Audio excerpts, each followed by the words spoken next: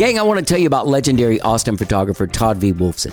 Over the last 30 years, his work has appeared in such publications as Rolling Stone, People Magazine, Cream Magazine. He's shot 140 Austin Chronicle covers. He's won Best Photographer in Austin 5 times. He's shot such greats as Gary Clark Jr., Stevie Ray Vaughan, Jimmy Vaughn, Patty Griffin, Kelly Willis, Charlie Sexton, Spoon, Frank Zappa, John Doe, Daniel Johnston, me, and so many more. So if you're a band or an artist looking for new photos for promotion or album art, or you're an actor looking for headshots, or a family looking for portraits, or a model looking for new photos, or you're looking for new photos for your business or restaurant, or maybe you want intimate boudoir photos, look no further than Todd V. Wolfson. You can find him at toddvwolfsonphotography.tumblr.com or at toddvwolfson@gmail.com. That's Todd V. Wolfson, legendary Austin-based photographer. Let's get down. Hey gang, I want to thank you for listening to this episode of How Did I Get Here? I know you have a lot of choices out there, and the fact that you're listening to this episode right now is not lost on me, so thank you. I'm not sure what platform you're listening on, but whatever platform you're on, give us a follow. And if you like what you hear, leave us a rating. It takes just a second, and it means the world to me. Plus, it really helps the show. So thank you in advance. And remember, the last 100 episodes of How Did I Get Here are available on all streaming services. Now, enjoy the show. And you may ask yourself, well, how did I get here?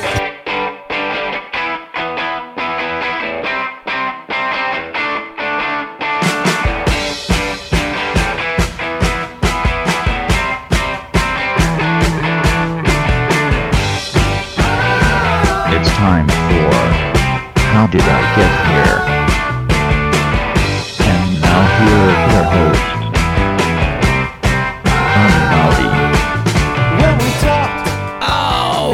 Hello, I'm Johnny. I'm your host. Welcome to the show. I hope you guys are all having a good week so far.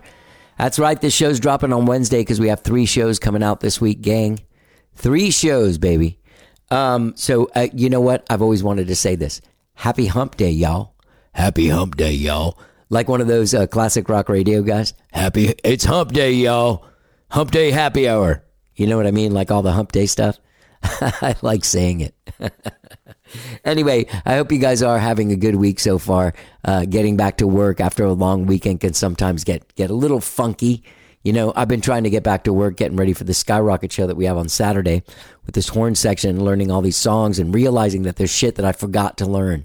Like as soon as I learn something and go off and start something else, all of a sudden like, bing, I'm like, oh no, I forgot I got to do this part in that song. Anyway, so I sat down a little while ago and I made some notes so that I cover it all, right? Pretty smart. Pretty smart. Hey, gang, I want to talk to you about something that happened that was real weird. That doesn't normally happen with this show. This morning, I opened my Instagram and looked at my messages. I was messaging back and forth with someone, and I noticed that there were some requested messages, a bunch of them. So I went and looked at them, and a lot of them, there was a handful of messages of people speaking out against Friday's guest, Trashy Annie, from episode 1333. 1333. That came out on Friday. Trashy Annie was my guest. Her record is actually called Sticks and Stones. And she called it Sticks and Stones because since she started playing a mere 3 years ago and putting out music and having a social media presence as an artist, she has been harassed by people on the internet. And that's no fucking lie. She talked about it on the show. The record's called Sticks and Stones. On the back of the album, there's just a whole bunch of quotes of shit that, like messages from people saying horrible shit to her and comments and stuff like that. These people did not comment on my thing, and I don't follow them, and they don't follow me. I did go and look up all these people that wrote this mean shit, but there was a handful of people that spoke out against Trashy Annie. They do not like her. They hate the way she looks. They do not like a middle-aged woman getting out there and playing music in a half shirt out of the blue in her mid-40s. While I personally, and I'm sure a lot of the rest of my audience, applauds that shit. You know, I heard from some people that really like that they were inspired by our conversation. But what I was noticing is that after I heard all that stuff from her, I couldn't really imagine what it was that she was talking about, right? I tried to. You know, I have empathy. But I didn't really understand it until I opened those messages today, and I saw really, there was about 6 messages. That's a lot. I mean, that's a lot of messages for people that I don't think listened to the episode. I don't think I just, we collaborated on the post on Instagram. All these messages were on Instagram. So they saw me on there and they wrote me to tell me that she's horrible not to have her on my show. They didn't say anything specific about her musically that sucks. They just said she sucks and stuff like that. It was mean shit.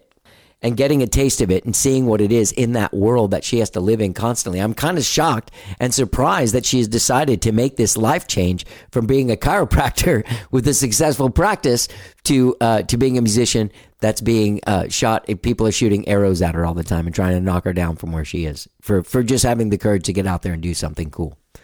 So I applaud you, Annie, and I think you're doing a great job, and I think you should continue to make music, okay? Yeah, you heard it from me.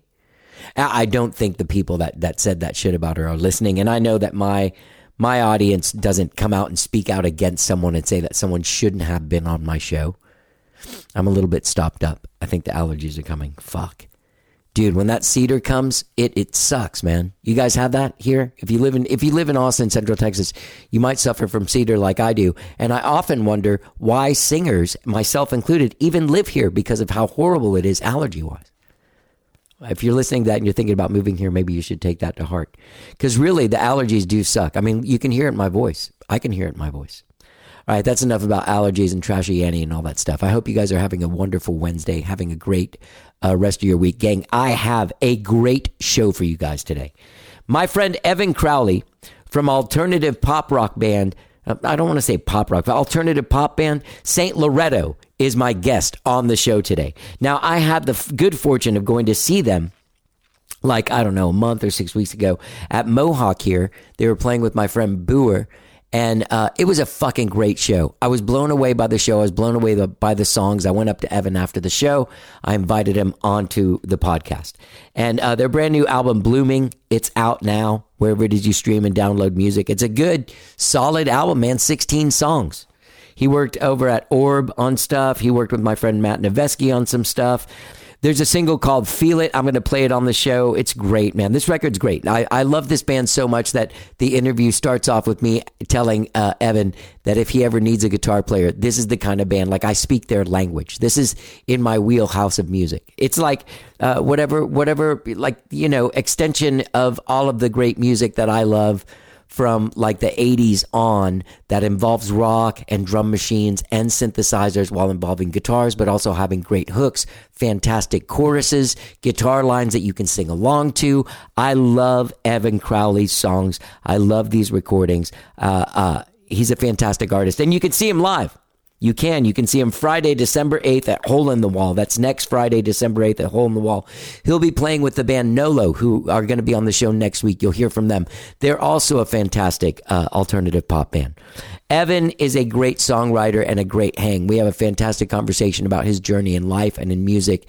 And so without further ado, here is my friend Evan Crowley from the band St. Loretto. Let's get down.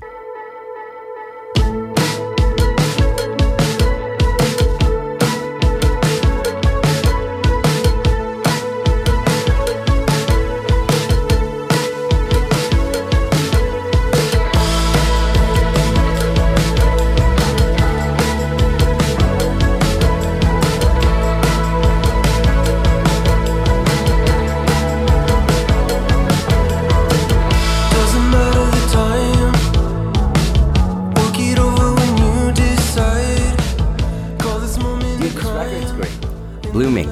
Oh, really? Yeah, I have to say this one thing. There's a lot of music that comes through here, and every once in a while I'm like, I wonder if I should tell him and not be weird. But like, if you ever need a guitar player, like that is the language I speak. Oh yeah, that's like, awesome. Is that you on there? Yeah.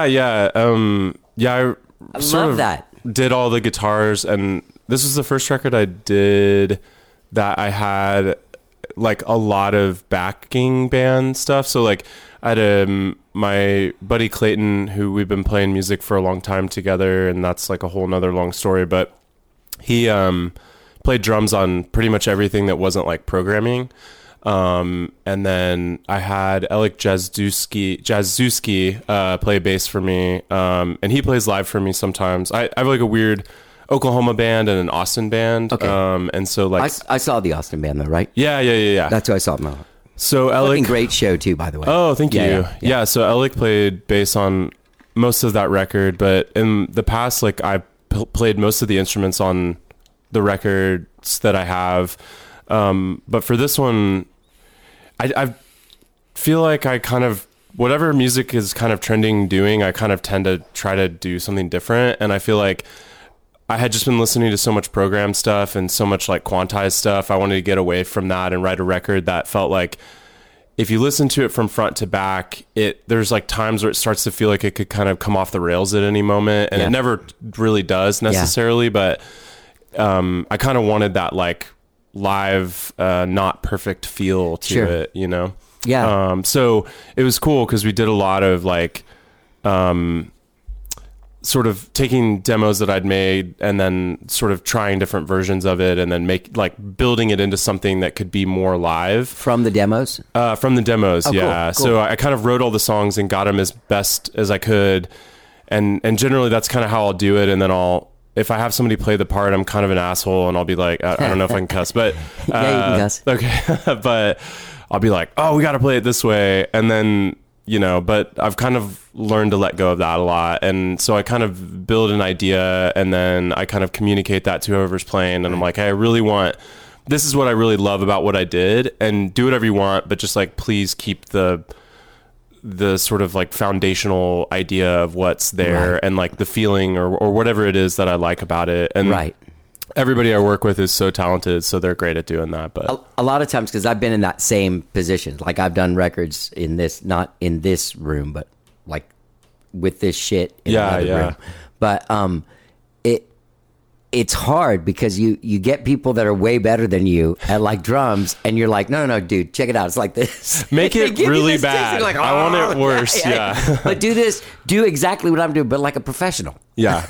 Well, we even it's funny because I'm like working on a song right now where intentionally, like there's a part where the song breaks down and I wanted an orchestrated everybody fucks up at the same time. Yeah. Like, and then the song starts back up again for this lyrical moment.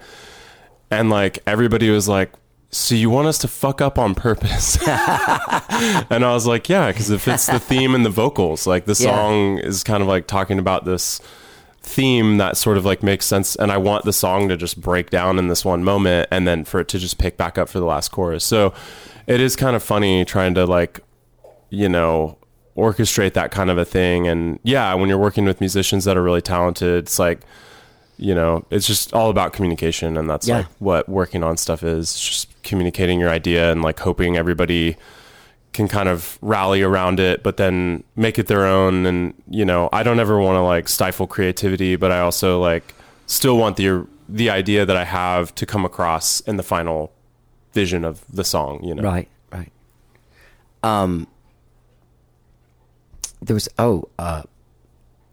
it's weird because I kind of looked at the lineage, like that night after you guys played, maybe not that night, maybe the next couple of days, I went and listened to stuff and I was like, there's a lineage to this band.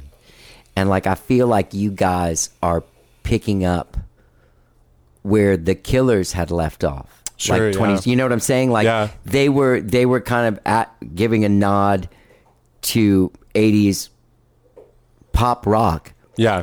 That had keyboards and guitars, totally, like, and drums and like a band playing, but it's still pop. Yeah, it's so weird because like I consider myself a pop artist, but when I think of pop, I'm thinking like 1974. In England. Yeah, totally. Like T-Rex. Well, for me, that's definitely been it. It's like I feel like you know, when I was younger, I like really loved a lot of like alternative music and punk rock music and all that stuff, but kind of at the core of all of that was pop. I mean, you know, it's like the Ramones were pop. Sure. Like bands that it's like you could argue it's one thing or another, but at the end of the day, like we like the catchy parts of the songs or the interesting sounds that sort of it's like made to catch our ear. Yeah. And you know, I don't think there's really any shame in that, but a lot of those bands that I was listening to as I've gotten older and dug deeper and deeper, I kind of like started realizing where it was all kind of coming from. And I mean, you could debate Sure.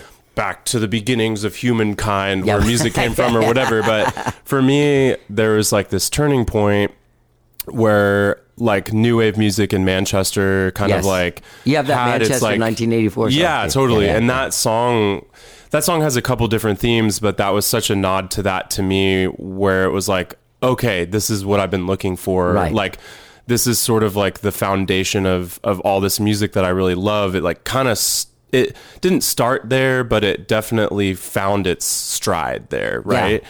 And so I had realized like where all this inspiration was coming from, and kind of found that in, you know, the scene that was going on there. And I'd watched a lot of documentaries, and a lot of bands that I really love had come from that time. I mean, you have like Joy Division and New Order and Certain Ratio, and like with Happy Mondays, and like all this music that just had such a great, like, it had such a great vision of what pop music could be in a different way. And it wasn't cheeseball, but it Right. was still pop music, and it was interesting, weird, but still pop, you know? Well, even like Oasis. Oh yeah. Still carries that thing, just in it with a different arsenal. Totally. You know And what I there- mean? and They're there's still bands- speaking that same language. Yeah, and there's bands now like the 1975 that have come out, Exactly. and they've tried to get into that because there's such a vibe with that scene that sort of like is now, you know, historical. I mean, the graphic design from that era, Yeah, the fucking pictures, the great. photos, Yes. like all of the movement that was happening there. And so, and just Factory Records in general was just such Right. a What was wonky the- record label. The club was the Hacienda. Hacienda, Yeah. and before that it was, I guess, the Factory, right? And they had like Hacienda nights at the Factory that Tony Wilson was putting on. What's the movie? by renting it out. 24-hour party people. Yeah. That was what made me discover it. My Really? old boss, she was like, you got to watch this mockumentary with Steve Coogan in it. And, you know, up to that point I had seen like the Christopher Guest movies like Spinal Tap, and so I was really Right. into mockumentaries. And honestly, like, it's such a compelling story, you know. Such a He like compelling writes story. out the contract in blood. Yeah. Like basically like the bands get total creative freedom. At any point they can tell the record label to fuck off. Yeah. And he like signs it in blood, and it's like there's just and I'm sure some of that was like, you know, who knows how true all of it was, but just sort of like the mystique and They the, kind of remind you of that through the movie. Like, yeah, we don't know how true it's any of this is. self-aware. Yeah. But it kind of is like, I love the story, you know. Yeah, me so too. There's a scene in there that I never forget, and it's I think it's Joy Division or New Order. Whenever they start recording, and they record with the crazy guy that carries a gun and shit. oh yeah, Martin Hannett, I Martin believe. Hannah, yeah. And they get the guy goes up to record his drums on the roof, and he's like, well, how do I know when I'm finished? He's like, just play, man, we'll let you know. You see the guy, and it pans back, and they're all leaving, going for a drink at the pub. Yeah, he's it's still so up there. funny to me. He's like, Yeah. like the hardest beat doing the 16th notes and everything. Yeah, it's Yeah. so good. Well, and then there's that great moment that just feels so transcendent of time, where they have the tape and they're going to listen to it in the car, and the band doesn't really want to listen to it in the car, but Tony Wilson's just so excited to hear the walkouts, you know? Yeah, and then yeah. and it's just such an interesting dynamic, because it's like, that made me think of, you know, when I was in high school, and like the first time I was able to record my own music and go Yeah. listen to it in the car. Yeah. And there was just something to like, oh my God, Yeah. like this is such a pivotal moment. And I'll never forget, you know, that like being able to take what you did in this like studio place and then go hear it in the same way you listen to the radio and you hear all your favorite artists play. And it just made me feel like, man, like I could really maybe do this. Like, Yeah. and so the movie has a lot of that stuff in it, but it also just really introduced me to a lot of the artists that, like, the artists I was listening to at the time were really into. Like, when I was in high school, I listened to a lot of like post-hardcore music, like this band Thursday, and they always were referencing Joy Division. And I didn't, you know, the internet was a thing, and like Napster was a thing, so I probably could have like looked it up then, but I was just kind of like, well, I just like this one kind of music, and you know, I was Right, really right. open to it. But as I got older, God, it was just so cool to get to like go, and even Deftones and Placebo and a lot of these like different Placebo, alternative that- bands. Yeah. What was the record with "Friend in Need's a Friend Indeed"? Oh, Friend with weed is better. That That's song one was of my Pure favorite Morning. fucking but- records. Yeah, that whole album, like every And- song on it is a fucking totally. genius. They're all great, and they You're from that family tree too. Like, Yeah. we're totally. kindred spirits. When I was 14, in that photo behind you, that's 1983, where it's a picture of me like standing there talking on a mic. yeah. I was like, that's the music I was listening to that music actively at that time, and just very upset that we couldn't sound, because we were in 8th grade. We couldn't. Yeah, it was yeah. real hard back. There was no YouTube. There's no. I knew Mark Hallman, the producer, and I could Yeah. call him and ask him questions and stuff, but it still was real hard to figure. Oh shit yeah, out. totally. Well, yeah. I mean, it's definitely something that we take for granted now, like how accessible sounds are, and Yeah. how accessible, like, you could YouTube anything and look up how someone gets a guitar tone or that. But back then, it was like you had your little SM57 and like a 2-track or 4-track tape machine That's what I or had, whatever, a and it 4-track was just cassette. like impossible to get anything. So, you know, you do your best, and then you maybe get into the studio for a couple days, and it was all just about trying to get it, you know. And it kind of is the same way now, but I feel like technology is so much more accessible for sure. So So did you record this record at the Orb? so this one was kind of hodgepodge, like, and the record itself was really weird, because I had my last record before that had come out, Passages? yeah, and I had started writing for this record. I'm kind of one of those always writing people, but I'm also not a like I'm also kind of an annoyingly like, I write when inspiration strikes. Like, a lot of people are really good about just like forcing themselves to write, but like, and I feel lucky I don't get writer's block a lot, but there's some times where things get tough. And for this last record, I started writing it after Passages, and Passages had come out, you know, a little bit before the pandemic. We got to like play a lot of shows for that record, and then it was kind of like, okay, I'm gonna get serious about recording this next record. And then the pandemic hit, I lost my job, blah blah blah blah blah. Where were you working then? I was doing a bunch of freelance music production out of Orb, and I was working doing multimedia design for this art house cinema called Violet Crown in town. Yeah. And so that was kind of cool, because I was sort of getting started with my film journey. I'd met, when I first moved to Austin, sort of like a really big mentor, this guy, Bradley Beasley, who's also from Oklahoma. He did a lot of the early Flaming Lips music videos and their documentary, and he's done a ton more, but that was sort of my introduction to him, was being from Oklahoma and the Lips and all that stuff. Are you from OKC? Mm-hmm, yeah. Well, I grew up in Portland, Oregon, and I moved to Oklahoma City when, my parents moved there, I suppose, like right before I was in high school. So I kind of like got my like high school through adult, trajectory there. Can I quickly ask you one yeah. quick question? I have memories of like 1993, kind of around the time of Vaseline, the Flaming Lips. Yeah. At the Japanese, what was the Japanese gig? The Japanese restaurant gig there. So there's What was that place? Yeah, there's Sushi Nico, but next door to that there was like Will Rogers Theater, maybe. That's where VZD's is. Oh, VZD's is right over there too. Yeah. But I don't know if there was like, I don't remember a specifically. Talk some deep OKC stuff here, bro. Yeah, totally. But I mean, there was like that place. The Blue Note is like another classic long-term spot there that the Lips kind of played. too. The Blue Door for That's like a different place, singer-songwriters. right. Yeah. And then a lot of the places in Norman, I mean, the Lips played there a ton, in the early days. Specifically, and I remember seeing the video for Yoshimi Battles the Pink Robots, and I'm like, that's the place. Oh, really? That's I don't the know if I place know where I hung out with Wayne. Like Mr. Rocketbaby played there. Yeah. When we first started this band, I was in like the early 90s, and we played there at that place a couple of times. And I remember one time, I thought their name was weird. And then, and then Vaseline came out like right after that or something. Oh, wow. I was like, do you remember that's like the what dude. part of town that was in maybe? Or I cannot remember what. I'll have to ask. I bet, Bradley would probably know because he was hanging around those times for sure. But yeah, I'm not totally sure. I kind of got my start going to shows there in like the early 2000s. Was like the Green Door was maybe around, I think there was like some other club in that same building before then, but that was kind of like the apex place to play, and like Yeah. all the bands that I kind of first remember going to shows, it was like there, and then we were doing a lot of DIY shows because there weren't a ton of venues, Right. So we had like convinced this roller rink to like let us use the laser tag room. Cool. That's so cool. And then we did like we would do like, there's a place in the South Side called Book and Beat that we would use their stock room, and we would bring speakers and set up, and it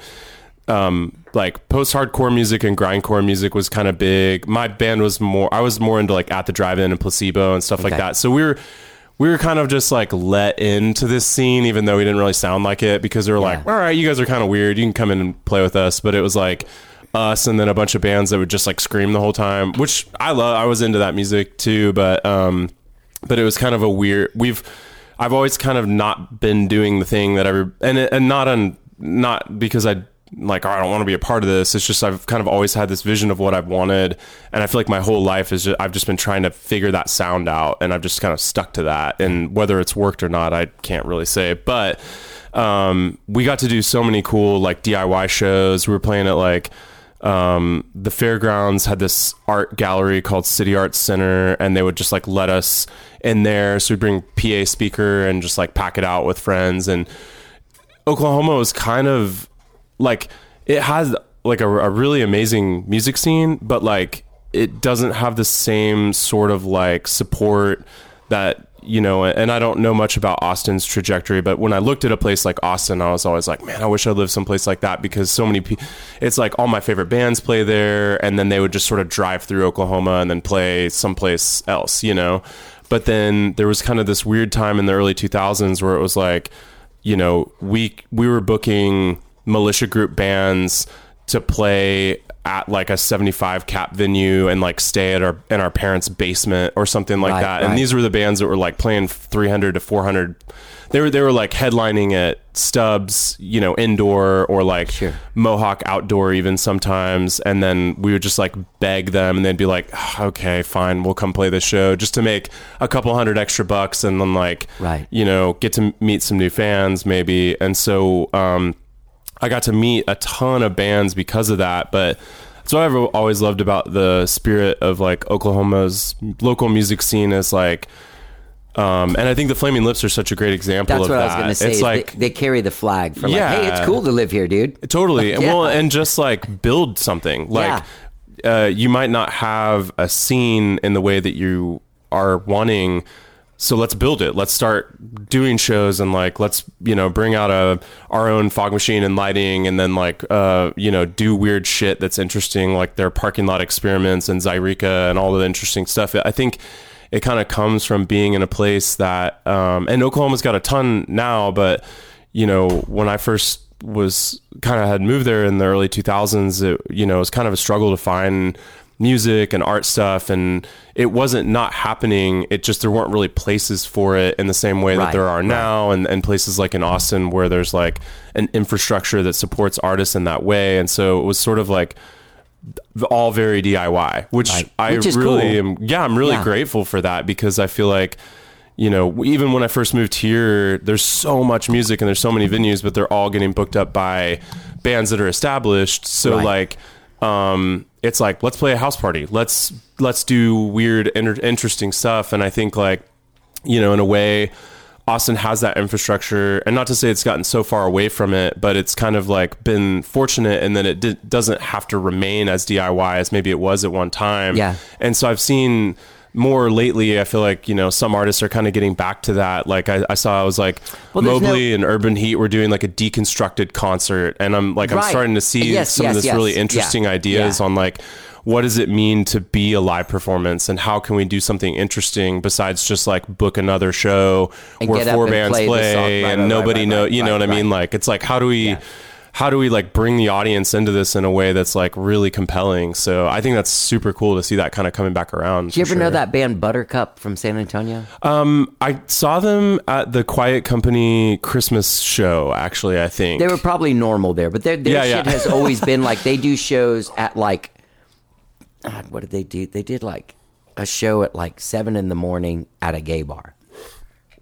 That's awesome. Yeah. on a Tuesday. Like it's awesome. like just this weird shit. Like they're always like they do a lot of art gallery shows and stuff like that. Just a lot of like not a band just getting up and playing. Yeah.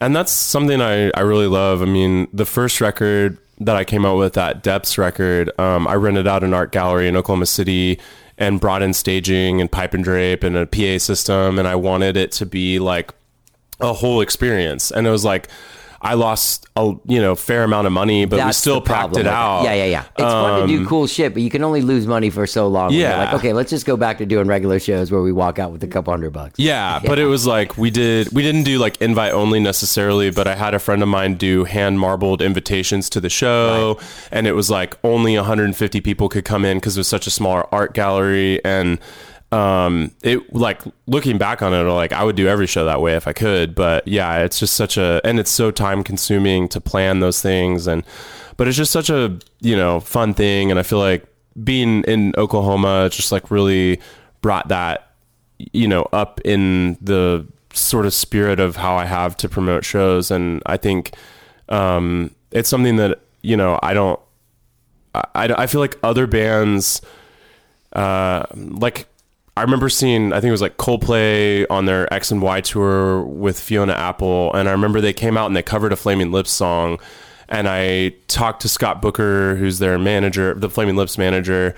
And he had mentioned that like they were good friends with Wayne. And I remember hearing that Coldplay didn't used to do all the like theatrical stuff. I saw them and I think, and I don't know that they wouldn't have necessarily, but I think like, the Flaming Lips are a real inspiration to a lot of major bands in that way. And it's like undeniable when you go to their shows. It's just like, it feels so immersive. And I think they were so far ahead of the curve with that. It's like, I feel like I remember hearing about a show where they gave everyone in the audience flashlights, and then now the audience is the light show, like stuff like that, where it's just kind of. Do you know about like in 1999 or 2000, or maybe it was like 98, 99, where they did the boombox thing? And they had everybody play a fucking different tape. And so that was the parking lot experiment I think I was talking about. So that was what became Zyreeka. Okay. No, you're good. I think, that's right. Yeah. Okay, sorry. And then the Zyreeka was the one where you had to play each CD at the same time. And if you watch their documentary, which Bradley Beasley had done, but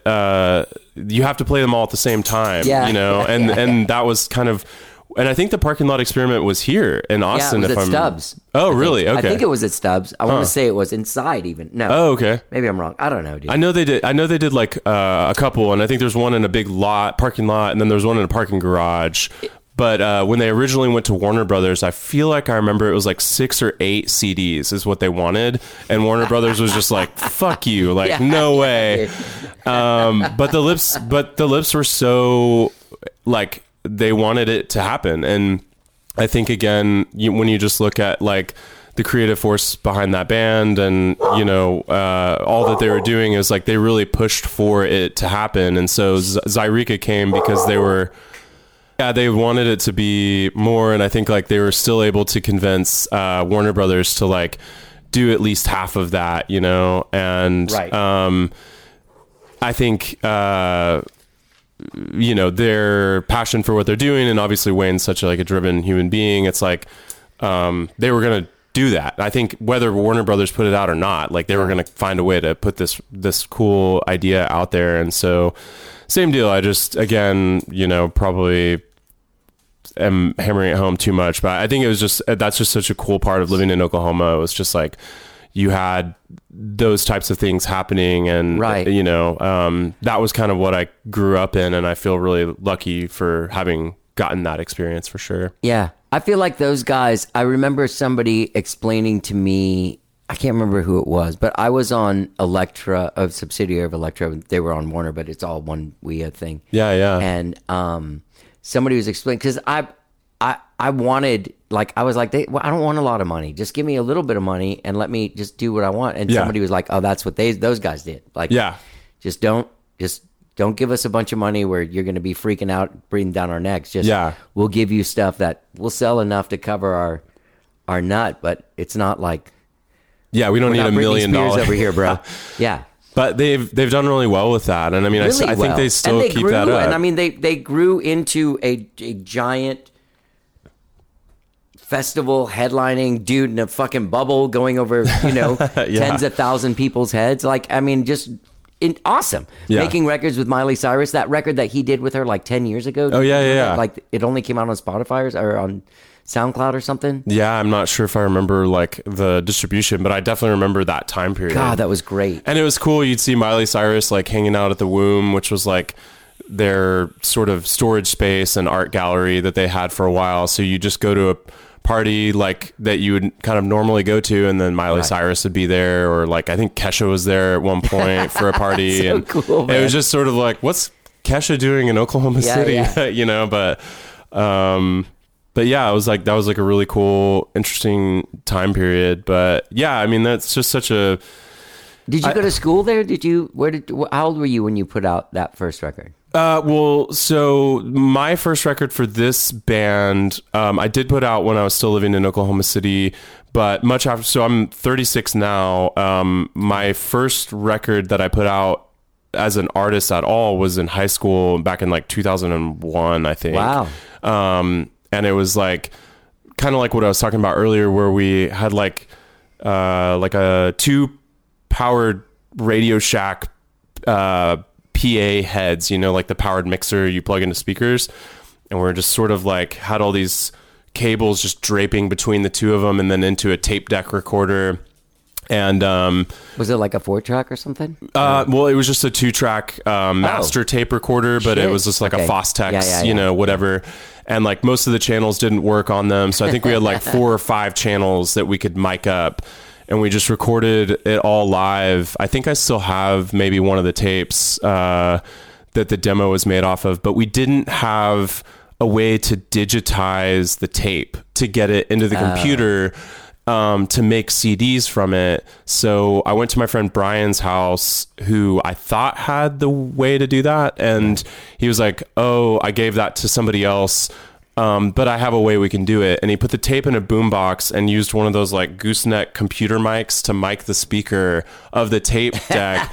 And I think we sold like 50 copies of that horrible tape. That's awesome though. But yeah, I mean, and there's probably still some of those floating around, but we just did them all CDR over at our drummer's mom's house. And, we went to like Best Buy or Walmart when they still sold writable CDs. Right. And then I had a computer printer that would kind of work with like CD labels, but it ran out of ink, and so like most of the CDs just looked like garbage. And but I remember that 2001 2002 like paper label stuck on the thing. Totally. And then like some of the CDs wouldn't play very well if you're writing them all from your computer, but it was sort of a pipe dream in high school to get like actual CD duplication done. But that CD got us into a battle of the bands that then we met a guy who owned a record studio through that, and then he recorded our record. And then we were kind of not the only band at our high school. There was like 1 or 2 others kind of while we were there. And, but there wasn't really a scene. So again, I don't know how it was, here growing up, but it's like, it was kind of like maybe being in a town adjacent to Austin and like having to drive in to play shows here. Sure. So it was like, there was a town up north called Edmond, and in a weird way, it's kind of a fancier part of town, but it's like all of the music was coming out of Edmond Memorial was like the school that a lot of my friends' bands, like this band Tied for Second and Hopes the Carrot, and there was like a few other bands I really kind of like loved, and they were all going to school there. And so it was like, I was just trying to get shows with them, but we didn't really have a scene at our school. So it was really interesting because we were starting to pull all these kids into shows, and like our friends were like coming to shows, but they had never been to local concerts in their life because there just was nothing else really going on. So we kind of built a scene at our school and played a lot of shows, and then it kind of all started winding up, and we got a kind of a weird, like a merch deal from a local record label that like bought us a bunch of t-shirts and all these kinds of things. And so it was like this really weird thing where it was like we really weren't that good, but because we were kind of the only band in our area and we had like a really big following for like all things considered, we were like a high school band. People already saw dollar signs. Yeah. Well, I mean, and we were like opening for like, you know, All American Rejects, like when they were playing 200 cap shows. Yeah. And like Rufio and Noise Ratchet and Paris, Texas and Copeland and like a bunch of the early militia group bands in the early 2000s, and booking those shows, like I was saying, through the roller rink where we'd bring in bands from out of town. Awesome. And then they'd just stay at parents' places, and our parents would be like, who are these like, you know, 25-year-olds that you're bringing over? And you just wouldn't ask. You just ask for forgiveness and like hope that. And the band was like, are you sure it's okay if we stay here? And we're like, oh, they'll be fine. Yeah, they'll be fine. And so, so most of my upbringing with music was just, I was like, fake it till you make it. And, but it was just, you know, I loved it. And it was something that, you know, it kept me like, I mean, I think in a weird way, and that's a whole nother thing, but I think for a lot of people too, it's just sort of like I had real problems with depression and drug and alcohol and all that use. And like, once I started getting into music, it just like, that was all that mattered to me. And so I just like went in 100%. And so it was like such a positive thing for me that really kept me from, I think, a lot of the stuff that a lot of the other people were facing without something to put their time into. And it just made sense to me. So it was like, I did a lot of things, nothing that would like hurt anybody because of it. But like one time I had like lied to my band that it was okay with our school for us to set up during one of the big like carnival things. And I was like, yeah, they said it's fine. We'll just go set up in this corner. So my band came and we set up a PA system and like just started playing. And then everybody was like, what? And then like the school administration came and like got me, and like they had like these officers escort me to the principal's office, and they were like, we're going to expel you. And I was like, for playing music? Like, you know, so we played, I think like 3 or 4 songs, and then they shut us down. But also then there's a legend. Yeah, I don't know if probably nobody knows, but for me, it was just, you know, it was like we'd made some new fans because there was like other kids at our school that were just like, whoa, this is cool. Like, so to me, it was just, I was just like, fake it till you make it and just build what I wanted, which was just more music to get to experience and get to, you know, play and all that stuff. So yeah, I mean, I think there's definitely like a lot of ingenuity because of like the need for that. And Oklahoma's grown a ton, so I don't mean to come off like it's not got a lot to do now, but it was a bit different back then. Yeah, for sure. Yeah. I love it there.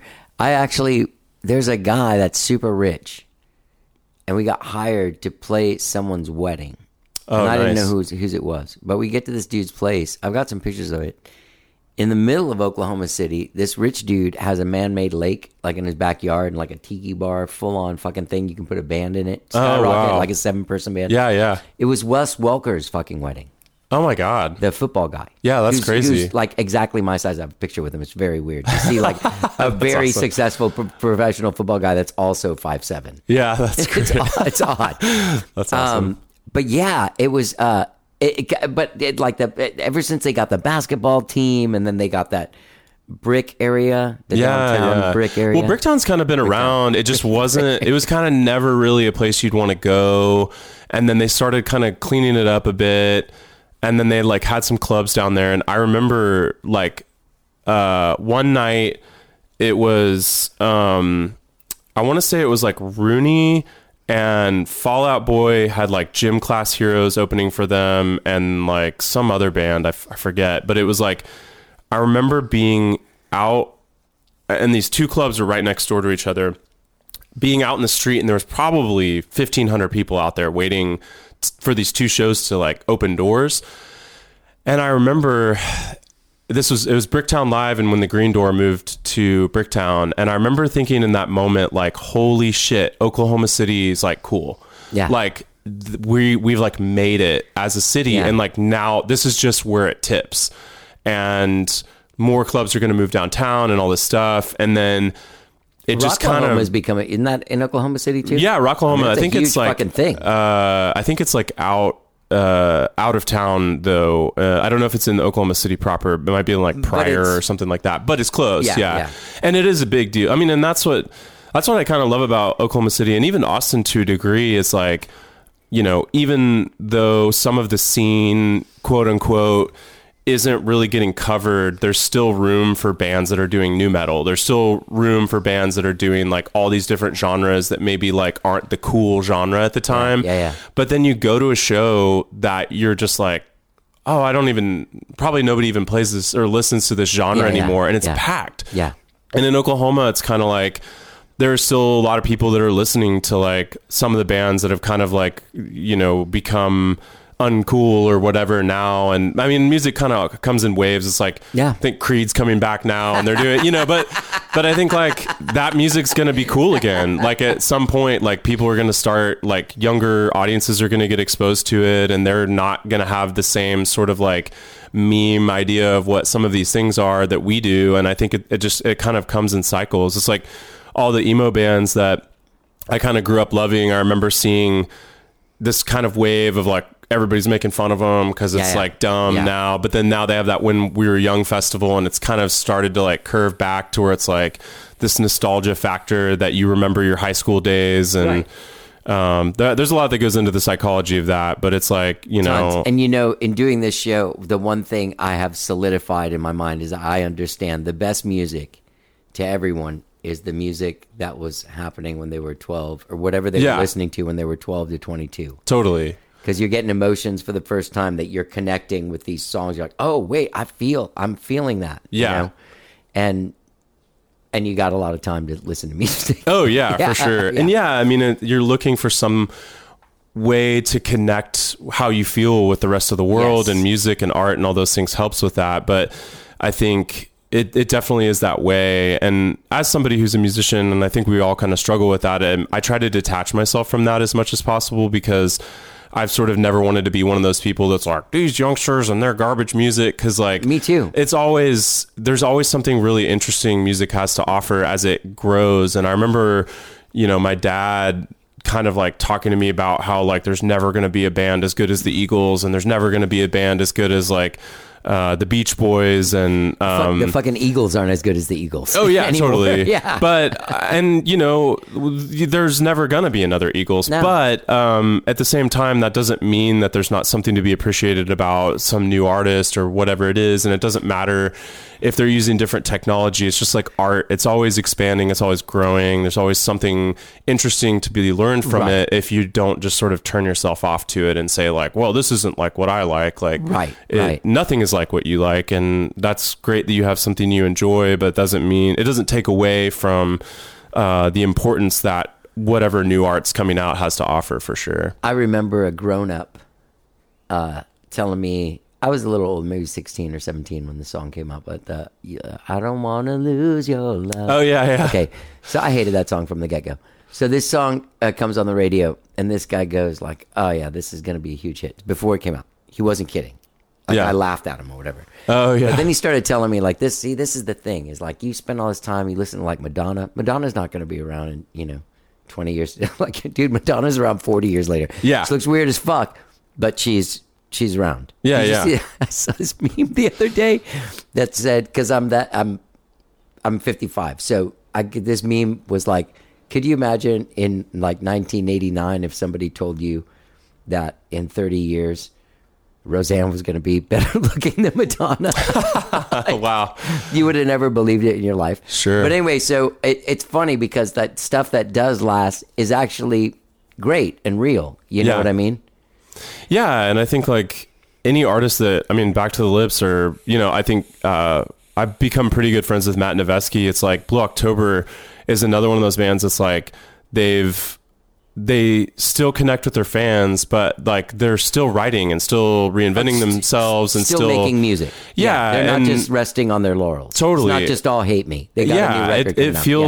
It feels like they're genuinely still trying to chase the same thing that they've always been trying to chase, and I love that about bands like that because like that to me is how you do it. And one of my favorite band. Well.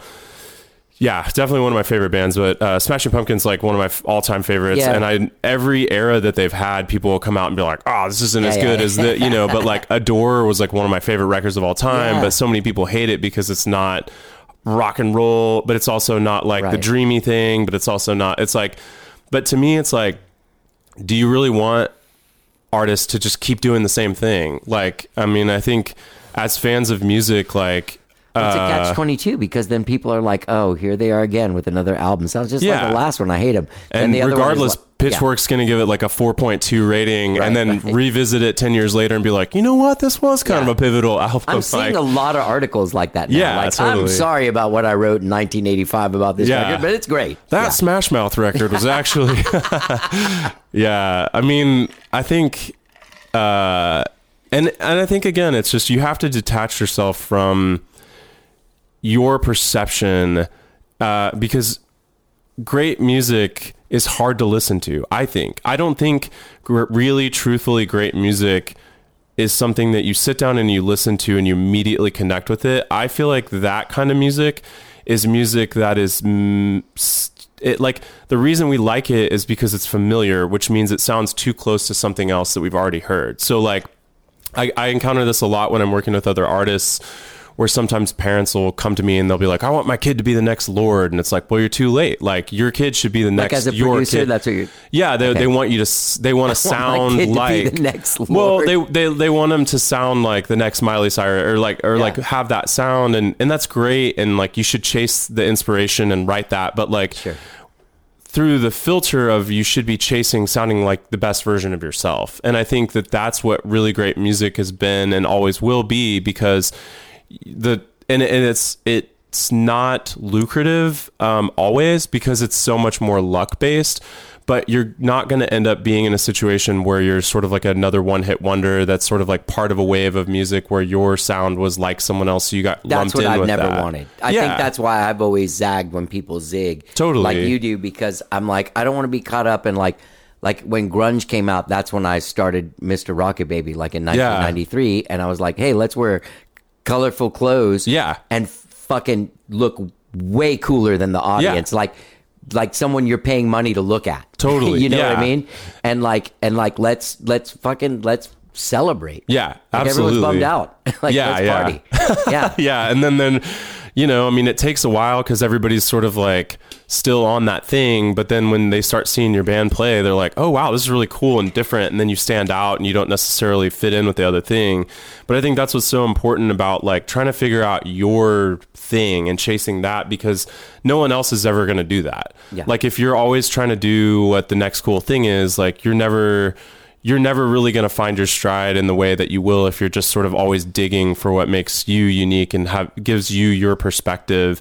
And it takes so long to find that. And that's what sort of creates a divergence between like making money as an artist and like chasing your art. There's like a spectrum between the two, and somewhere in the middle is like the happy medium. But like it's important to have the long-term sight of chasing that down, regardless of if you're doing it for money or not, because I think developing your own unique sound is just so important. And I think that's something, again, it's like I'm making the music that I wanted to make when I first started making music at 15. Like every record I feel like I've done gets closer and closer to that. Yeah. And that's all I want to do. I don't ever, I'll probably never like make it big or whatever quotation. Yeah. I mean, I'm not really worried about that. But it's never really been about that. Once I started this project, it's never really been about that. It's just been sustaining, being able to do this and chase it down and continue to do that. So not that has to be everybody else's thing, but I think that's the one thing that's kept me going, because I'm never going to find it. Like I'm never going to write the album and be like, because every time I've been like, oh shit, like maybe that's the best I have. And then I've always, not to say that it, subjectively, but like for me, I'm more and more proud of like each project, because I do go into it scared, and I do go into it like not knowing, and I just spend the time and try to figure it out and sort it out and come out with something interesting. So kind of full circle, that's what this last album was just sort of like a big attempt at that. And it's like a ton of music, but there's so many goals that there's a track on there that has no tempo, key signature or anything. It's like a little in between track. Yeah. And I sent the parts to this horn player, and I was like, dude, look, there's no click track. There's no, just play these notes for this length of time, and then I'll build chords out of it, and then we'll like make this thing. And he was like, okay. But it was just sort of like, I wanted to just do something so disjointed that it just felt weird and dissonant, and then it pulls you right into the next song. And it was like, it was just so cool to get to do that. And so just doing goals that I had for myself, I guess. You really also, like, you were able to hit the nail on the head, like, as far as like hitting like the pop wise on this record, because it really, like, I mean, you can sing along, you know what I mean, like, and you can sing along with everything, the guitar solos, everything. Oh, sure. Like, you know what I mean, you. all the stuff, like, I love that shit so much. And you're just such a strong writer. Oh, thank you. Yeah. I really struggle with that, I think. But to me, again, it's like the vocals and the melody are paramount. And so, and the sound, like the feeling of the song.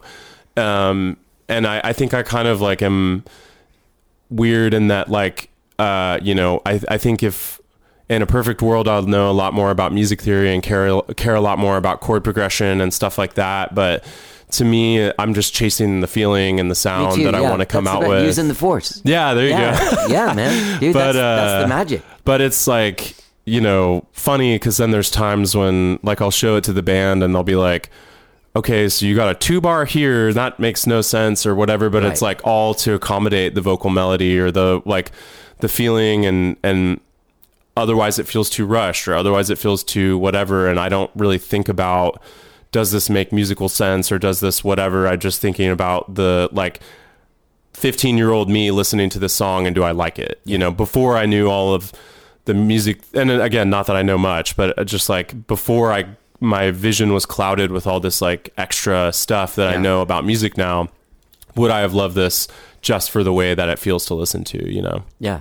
But I appreciate congratulations. it. You did hit the nail on the head. Like, Thank this you. is a great, great, great record. Thank you. And honestly, I'm not joking. If you ever need a guitar player. Oh, I appreciate it. I did. There was one song that I brought in another guitar player, this guy, Steve Schlitz, that's actually playing for Blue October now, but he was in that band Longwave. I think they're still making records, and Hurricane Bells. They're on like the Twilight soundtrack. And I know the name Longwave. Yeah, he's a great guitar player, but I had, this song Thinking Out Loud that I wanted a guitar solo for, and I actually found out, like, after I'd asked him to play it, he's James Iha's guitar player, and then he's filled in for the Strokes a few times, and it was just like, oh wow, I was like, oh my God, all my favorite bands this dude's played guitar for, and Steve's just such a sweetheart. I'd done some video stuff for him kind of in exchange for his guitar writing, but it was really inspiring and really cool. So I probably would, I would love to work with you on that, because I think sometimes it's just really refreshing to work with other guitar players. Oh, sure. Yeah, if you ever want to get together and write a song, or I was like, shit, man, you should that'd be awesome. produce a record for me. I don't care. That'd be super I just cool. love Yeah. what you do. So are you,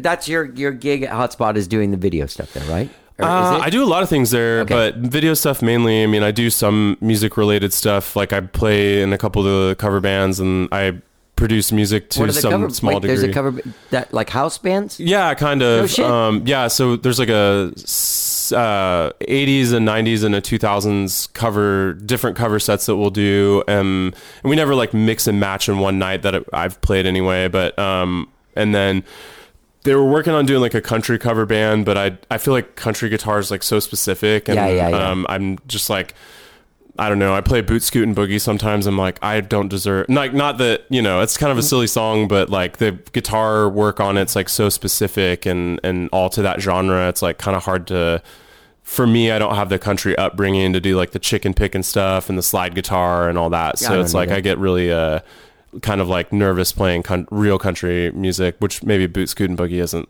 real country, quote unquote, Right. but In but the I don't 80s know. stuff, what do you guys do? Like, name just a couple songs. Or, That song you mentioned earlier actually is one of them, but we do Which one? the I Don't Want to Lose Your Love Tonight. well, everybody likes it. Yeah. I was wrong. Yeah. Yeah. I can admit it. But we do like Heart Alone. We do like some of the like glam, like Def Leppard, and like, Yeah. I mean, Pour it's Some really Sugar like on Me? kind of, it's kind of all over the place. Like The Cure, and like I try to sneak in a lot of the like new wave stuff that I like. Yeah. I mean, we did. But it doesn't go over as well. Like in Yeah. Skyrocket, me and Benjamin are always like, "Oh, let's do Lips Like Sugar by Echo and the Bunnymen." Like, Yeah. fucking nobody cares. We even did we even did Blue Monday a while ago, and people were kind of like looking around, like That's didn't really huge, know it. Yeah, I mean, and I was kind of surprised, like. You know, of course, Def Leppard's "Pour Some Sugar on Me" goes off, but then it's like Do you sing playing it? Blue Monday. No, I don't. This our would lead love to singer, see it. Coming our like lead a singer bomb, is baby, come and get it yeah, it's Kat Whitlock, and she's fantastic. So way better singer than I am for sure, but she kills it on a lot of the like more vocally intense songs. I just kind of do like the David Bowie and the like more like, you know, weirdo indie guy stuff that my Let's voice Dance? works a little. Yeah. But I mean, you know, there's other David Bowie songs that would be big, like Heroes or some other stuff that'd be fun to do. But it just Fame is a good one. Like Fame live. is a good one. Yeah. Okay, cool. Yeah. Yeah. I mean, and again, it's like 70s though. it's so hard for me, like, because there's so much 80s, and I don't always like love the hit songs Yeah. by some of these artists. I'll be like the second, like the B-side to the Right, hit or yeah. whatever, and I'm like, we should play this song, and it's like, no one's gonna know that. It's tough in a cover band because you don't want to be an obscure cover band because Yeah. you're out there trying to make money. Yeah. So you do have to kind of like lean into the Def Leppard and Yeah. outfield jams. Totally. And then it's definitely like a party band thing, and that's what's fun. It's like we're not trying to be prolific musicians. It's just like we're trying to have fun and get people to have fun too. What do you so. guys play? Like what events do you play? It's just shows there, really. I mean, and it kind of all came from sort of, you know, like with Saint Loretto, Clayton and I were learning some cover. The drummer and I, my long-term kind of music collaborator and friend, you know, we would do covers from that, and then we moved here to Austin from. He moved here from Dallas, but we grew up in Oklahoma City together, but. We started playing in some other cover bands that he had kind of met through Craigslist, and like one of them, well, really the only one that I had played in is like on UTA or whatever, the like booking agency out of New York, and we would do like the House of Blues circuit and stuff like that, and so. It was kind of funny to me because I'd never really like wanted to do covers necessarily, and not that I have anything against it. I was just like, I wanted don't to do a cover in my set, but not do what I do. And for me, I Yeah. just was like, I don't know that I have the voice for that. Like I feel I like keep that sticker up there to remind me that I've always thought that. yeah. But it was like I needed to make some extra money, and so I went to this like tryout thinking like there's no way, like I'm not going to get a call back for sure. And then I got a call back, and then next thing I knew, we were kind of like rehearsing and getting ready for this like So it was House like of Blues a professional run. kind of like corporate band. Yeah, it's like a Different- chaptered yeah. band, and Interesting. Like the Spasmatics are like kind of yeah. And so we went and we played like House of Blues Dallas, and it was like sold out, and I was like, okay, this is interesting. So weird and Yeah. depressing. That's why I don't go. Because Yeah. more people go to. It's a sad man. So many Yeah. more people go see Skyrocket, and then come see me when I do my thing. And Yeah. then the worst is when they do decide to come in. They're like, "Hey man, you're not going to sing I Want You to Want Me?" And you're like, "Dude, No, come on, man, don't come and shit on my my jams, man." Well, and I had done that a couple times in like original band music where we would play covers, and yeah, I mean, people would be like, "Oh, you guys aren't going to play the Miley Cyrus song that we were doing as a joke to begin with." I mean, and nothing against Miley Cyrus, but it was just sort of like funny to have like like we were playing kind of like really weird avant-garde music at that time, and then to break into Party in the USA and then go right back into like 7/8 time signature stuff. Yeah. And then people would be like, Miley. And it was just like, dude, we fucked up. Like, we should never have done that, because now that's what everyone wants to hear. But then, you know, like it really changed my perspective those first couple shows doing the cover band thing, because we would go play, and then like after the show, some dad would bring his kid up and be like, I always wanted to take my kid to a Nirvana show, and I'll that's never cool. get to, Yeah. but like this is as close as I'll probably ever get. That's awesome. And like you guys really took it seriously, and like it is a party band, but like I got the guitar tone, like I'm trying to make it the thing, you know, so that if there are people there, they get that. And you know, I think like I don't have kids, and I don't think that I would ever have them, but I just love that, where it's like some parents able to connect with their kid on that and be like, this is this band I really love, and they get to share that. You know, I never went to concerts with my dad growing up, or got to like share music really in that same way. I mean, you know, like I said, he had like one of those like 6-disc CD changers, and it was like the Eagles Hell Freezes Over tour, Santana, the Beach Boys, but like their greatest hits. Yeah, like yeah, I'd never yeah, heard not Pet Pet Sounds. Sounds. Yeah. And then Sade, which actually like I love Sade. I don't know how to pronounce I think it, it's but Sade. Sade, yeah. But dude, holy shit. But that was You can't one just artist listen to that Sade like, all day, dude. Yeah, but I mean it's great. But we didn't really share like a musical connection, and so it's like when that happens, it's really cool. Or like probably one of my favorite moments ever musically. We opened actually for Blue October back in Oklahoma City, and I had mentioned like I love The Cure. I think I'd said like The Cure is the best band of all time, which is kind of like a South Park reference, but also it's just like I love The Cure. It isn't it. Disintegration is the greatest. Disintegration is the best. Yeah. And so we played. I feel that way. We played Fascination Street, and we were like opening too, for man. we were opening for Blue October, and this guy brought his kid up, and he was like, it was great because it was one of those moments where he was like, oh, okay, you love The Cure, what's your favorite album? And I was like, well, Disintegration's definitely the best, but like I love Pornography, and so I like started going, and I think it was funny because I think he was like expecting me to like kind of be like, yeah, I like Friday I'm in Love, or what, you know what I mean, like but then it was like this moment where he was like getting to introduce his kid to The Cure through this thing, and his kid loved Blue that's October, awesome. and there was all this like and The Cure's Justin's steeped in Cure. Oh yeah, totally. I feel, and that's one thing I love about their music is like I always hear that, and I feel like a lot of those, not just The Cure, but so much of that new wave music, I feel like, and the like emotional thing, but it's still catchy, and like their songs are like so dark but like so good, and then you know the sort of happy songs are still sort of like overcoming something, and I think that's what's so cool about that band is like, you know, they've always been searching for that, and it's really inspiring for sure. Yeah, he's an inspiring. They're an inspiring band. He's an inspiring cat. Totally, yeah.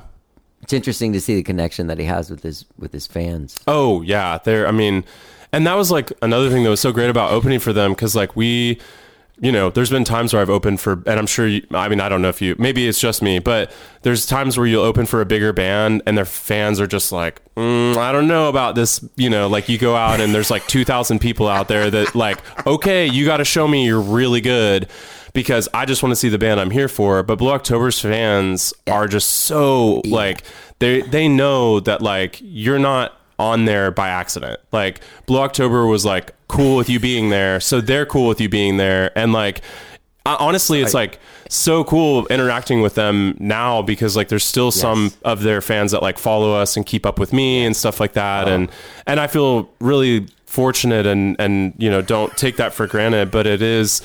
I remember we opened for All American Rejects one time, and one of the guys this was at Frontier City, the theme park in Oklahoma City. I don't know if you are familiar with it, but they were having concerts there in the summer, and we got on a show opening up for them, and it was just packed out there, and it's just us and All American Rejects. So we go out there, and there's a guy where front of house normally is, but it's like basically VIP for the show. There's no front of house there because I think it's like wireless at this point. And he's just flipping us off like for the first half of our set. And I was like, this next song goes out to the guy in VIP, the only guy in VIP for our whole set. Let's all give him a hand. And he's like there with his middle fingers up, and he felt so embarrassed. But I just got a total kick out of it. So it's always funny, the juxtaposition when you're opening for bands. You know, you just never know if their fans are going to like hate you for no reason or love you. But Blue October's fans are just so great. They're just so accepting, you know. And if they are listening, which maybe they are, shout out Blue October some fans. of them that have been longtime fans might remember 20 years ago when I was vilified on their message board. Oh, no. Yes, I angered the So fans. maybe you had a different experience, I I guess. It took a long time to work. I remember doing a show where it was me and maybe Noveski and somebody else, but like, I got... That's a bummer, dude. Yeah. And the thing maybe is, something's Justin different. and I were hanging out and but no, it was my fault. Oh, okay, gotcha. It was 100% my fault. Another thing was, I don't think they understood. Their fans understood my callous sense of humor. Oh, okay, gotcha. And so the jokes I was making were, and I didn't know Justin's whole history. Yeah, okay, So the jokes I was making were callous. They were thoughtless. And they would have been funny had it not been a very serious situation Sure. for Justin. Yeah. So that was my bad, but it was very uncomfortable being disliked by that group of people. Oh yeah. I mean, they love Blue October, They like do. hardcore. They do. And Yeah. and I deserved it did make that night. I made so many people mad that there was a guy from Clear Channel there that night that came up to me, yeah. introduced himself to me, gave me his card, and then told me I was such an asshole that no matter what I ever did, he would make sure that my music was never played on a Oh Clear my Channel station. God. That was You that's must have what said went down some that pretty night. callous shit. That's wild. Yeah, it was pretty callous. Crazy. But that was kind of like my if you knew that was me, like your bit, yeah. yeah. Yeah. Yeah. Oh, that's a bummer, man. It was a weird night. I just Yeah. nothing was and I was drunk. I got there drunk. Oh, gotcha, yeah. But it was all right. Yeah, it wasn't like I was Sure, I was just sure. crazy. Yeah, yeah. And it was the next morning I woke up, my friend Joseph called me, who's best friends with Justin, and was like, "What did you do yesterday?" And I was like, "Oh, I went to Houston. I played a show. This dude drove me and I came back. I was drunk the whole time." And he's like, No, dude. Go turn on your computer and go to their message board. And I was like, what? I was like, no. Oh my God. Gosh.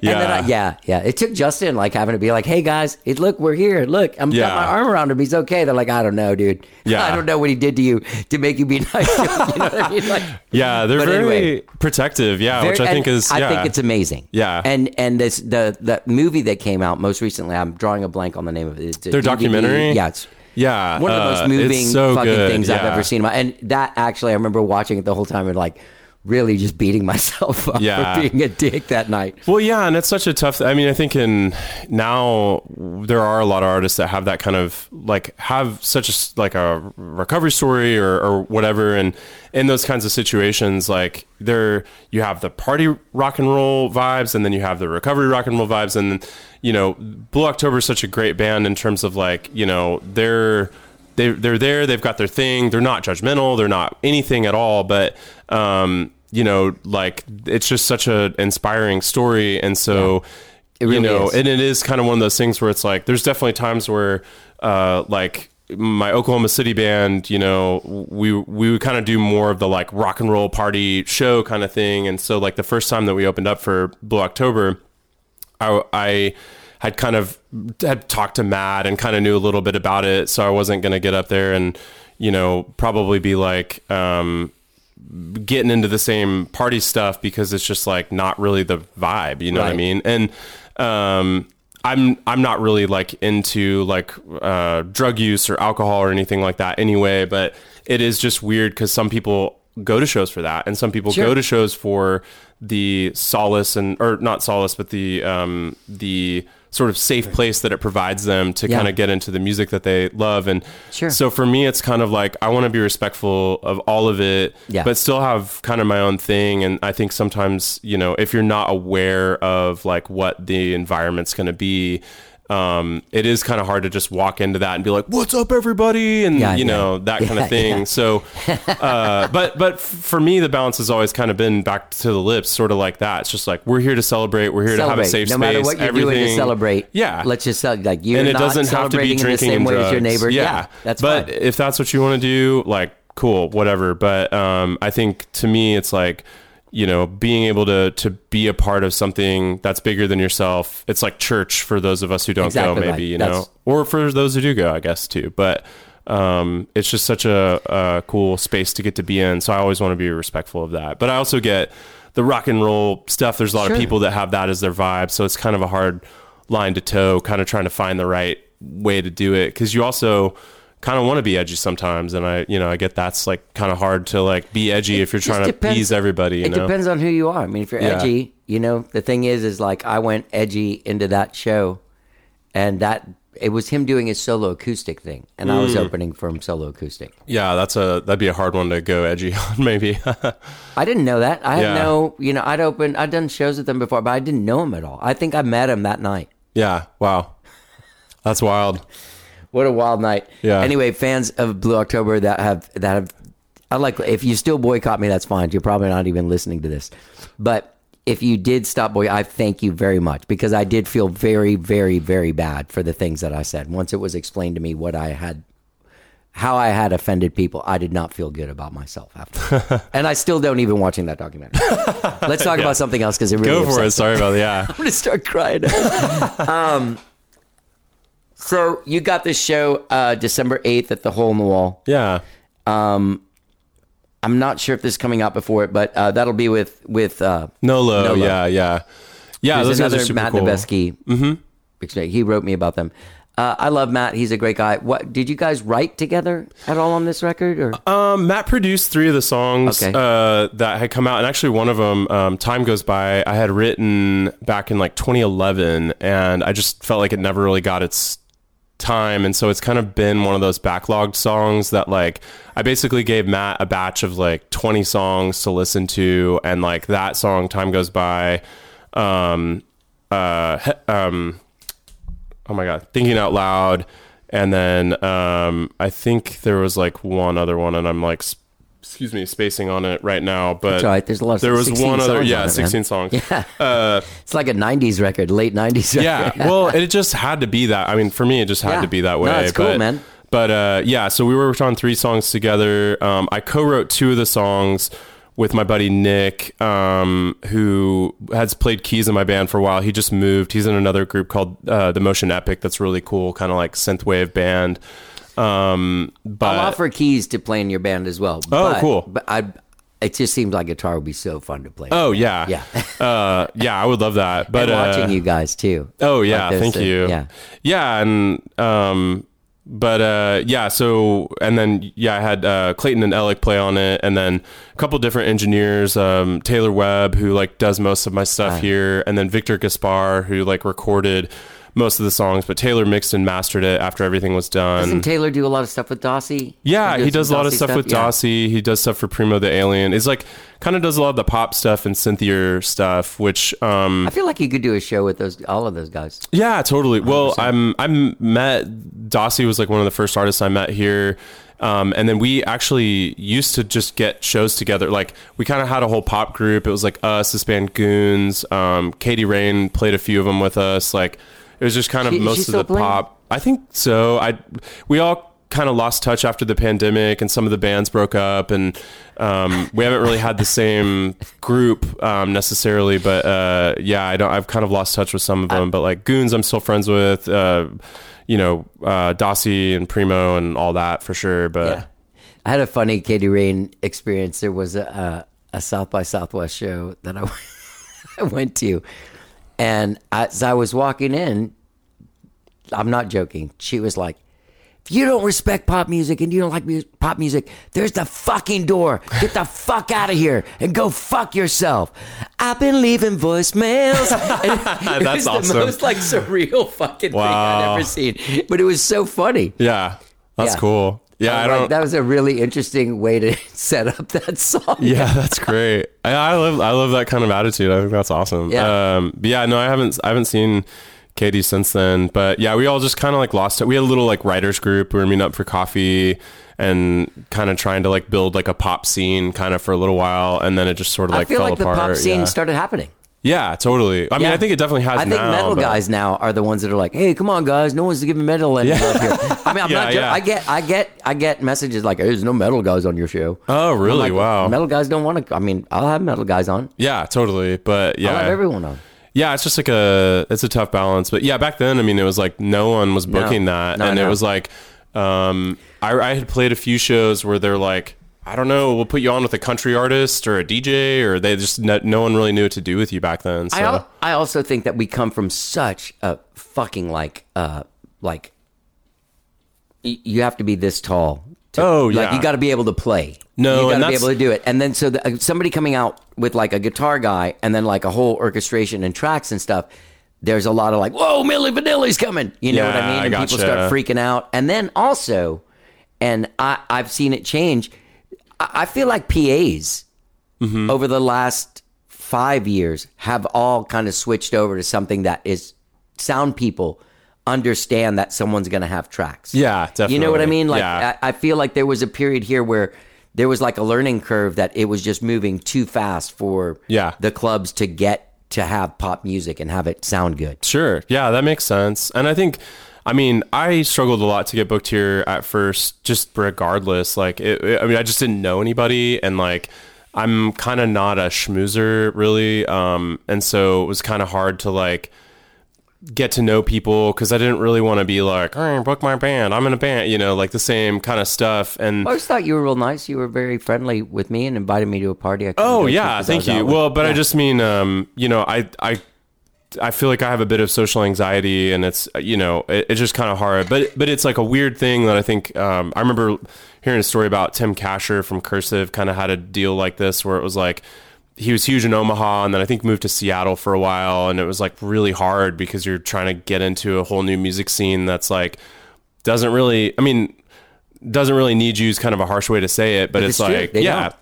And so when I first moved here, I had no I didn't think like I would just walk into any club and get booked, but it was like, we're opening for like 1,000, 2,000 cap shows in Oklahoma City, and bringing 200 people to shows, and then I know I could bring 30 to 40 people to a show here pretty easily, like, so I'd hit, I'm not going to name names, I guess, but like some of the clubs up here being like, hey, like, can I play on a Monday night? Don't pay me, I just want to get my foot in the door, I'll bring 30 people, like, just give us drink tickets or whatever. Yeah, but they would be like, hell no, or they would just never get back to me. Right. And then Swan Dive was actually one of the few places in town that booked me. And honestly, I'm wearing the shirt today, actually, shout out Swan Dive / Sean Dive, but they were super kind, like booked us a ton and let us do our little pop showcases there with the other pop groups that were having trouble getting booked other places. And then the clubs that like I had been hitting up for a while, we would like maybe go open a show for one of our friends' bands, and then like the same promoter that I had been hitting up over and over and over and over again would be like, man, you guys are great, why don't you play here more often? And I'm like, dude, just like, because you don't want us to. Yeah, I hit you up on email, which is what you said to do, and then I hit you up on Facebook, which is what you said not to do, but like after 10 emails, it's like, I don't know what to do, and then every time I run into you, you just tell me to email you. So, and I'm not trying to complain, because I know it's tough for everybody, and you got to be top of mind, and they got a million people to book with.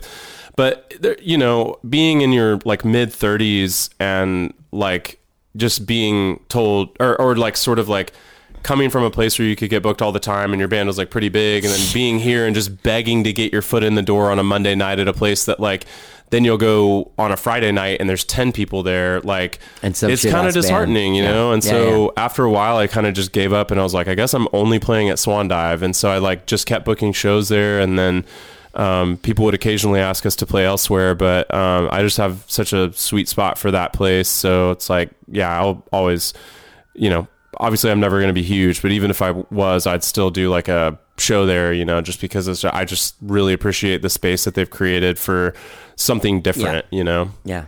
It's funny that fame is so different now than like when I was growing up. Like if someone was famous, like you always knew who the person was that was hosting Saturday Night Live. Like when I was a kid, like that person was fucking super famous. Yeah. And now, like, I didn't know the fucking, I didn't know the host. I don't know the music guest sometimes. And people can be really famous, and a lot of people don't know who they are. Fame is really weird now. Yeah, totally.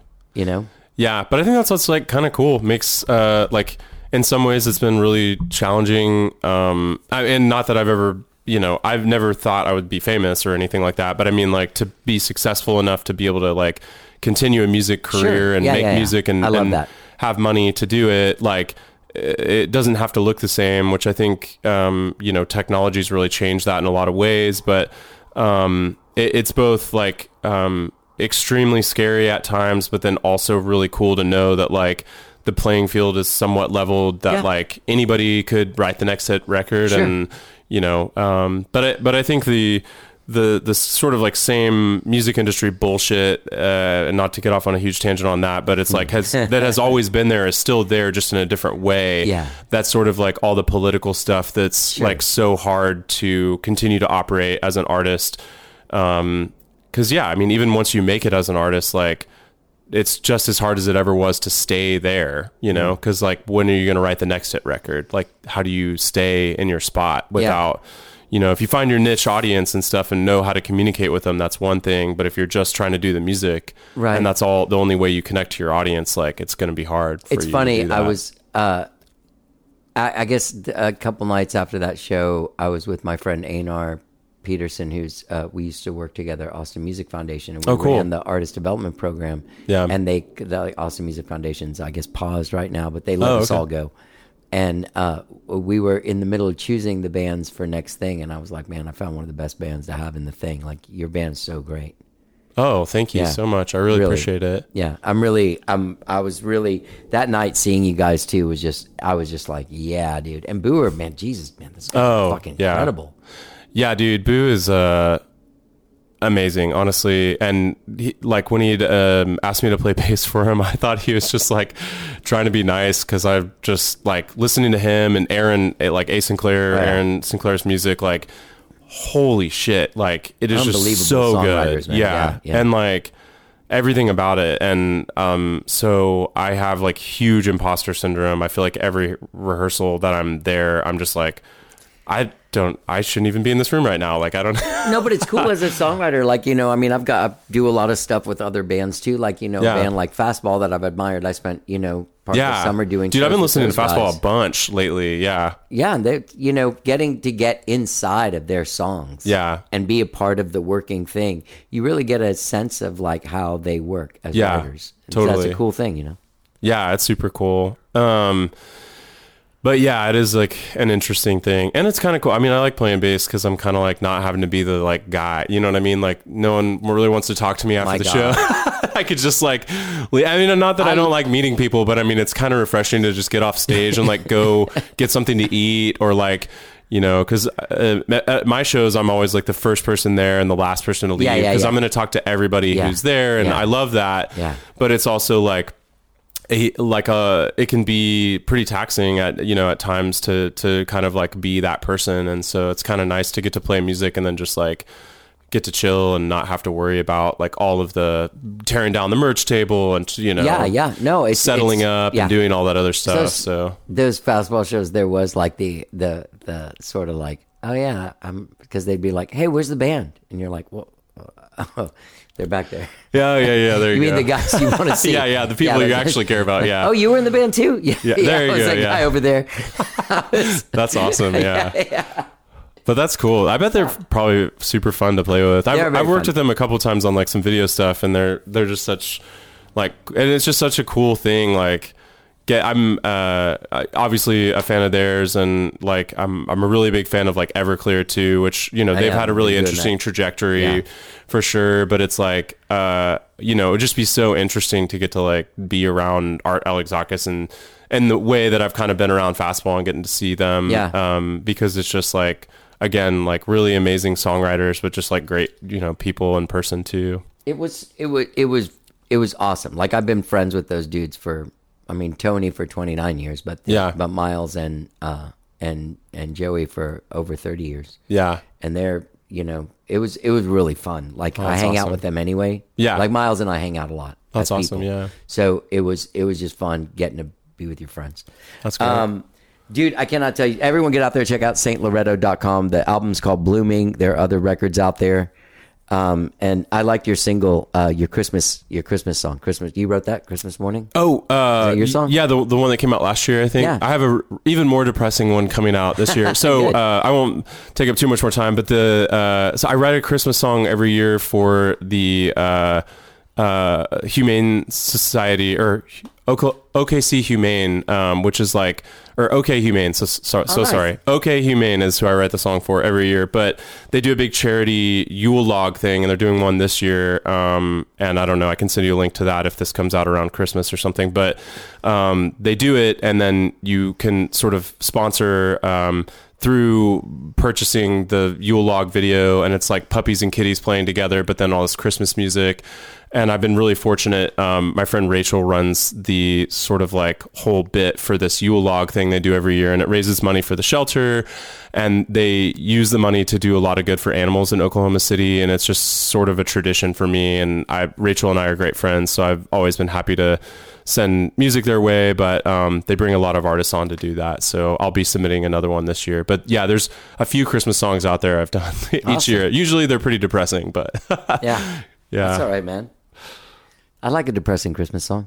I mean, all the other songs are fun, so you got to have one for the people who are like... I'm into new Christmas songs. I can't do and they're already going. Like they're already at places. Like you walk in, you're like, no, come on. I still want the Halloween songs, which I mean, they're like, yeah. Cyndi Lauper or something. Give me something. Yeah. All right. So St. Loretto is a band. You can find them at stloretto.com. The record is called Blooming. Hopefully, if this comes out before December 8th, they'll be playing with Nolo, who is probably also on the show that week. And yeah, dude, great talking to you. Great. Thanks so much for having me on. I really appreciate it, Johnny. Yeah, 100%. I love your band. I love your album. And honestly, if you need a guitar player or even a keyboard player, I'll do either one. But because your music's fucking great. Oh yeah, man, awesome. Thank you so much. Gang, that was Evan Crowley from the band St. Loretto. I love this band and I love this record, Blooming. Get out there and check it out now, wherever it is you stream and download music. And see them next Friday, December 8th at the Hole in the Wall with our friends Nolo. Go to stloretto.com for all of your St. Loretto needs. And gang, don't forget when you're out there checking out stloretto.com, you can follow this podcast and subscribe to it wherever it is that you find podcasts, be it Apple Podcasts, Spotify, TuneIn, Overcast. You can find it on Amazon. You can ask your Alexa to play it. You can ask your Google Nest to play it. You can ask them anything and they'll do it, dude. These are robots and they work for you. Also subscribe. Let us know how we're doing. Leave a comment. You can follow us on Facebook. How did I get here? You can follow me on Instagram and Twitter. I am at Johnny Gowdy. Have a great week. We have another show coming up on Friday. Oh my God, Friday. Oh shit, listen to this. If you ever wondered where the term live music capital of the world came from, my friend is the one who coined it. And she's going to be on the show on Friday. It's a big show. Oh my God, Nancy Copland. Yeah? Enjoy the rest of my friend Evan Crowley's band, St. Loretto, and this song, Feel It. Let's get down. I wish I never met you, but I want these all the same. It's kinda hard not to feel it, even when you're gone, even when you see fit. Falling in and out of this with no parachute. What can I do to catch my fire?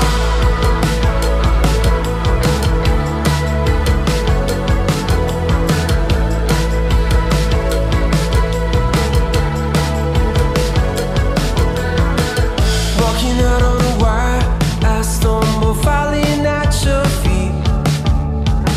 It's off the side of desire. You said a different, something sweet. I said goodbye in the evening, then I fell in love again. You said I won't soon forget this. I kinda wish it didn't end this way. It's kinda hard not to feel it.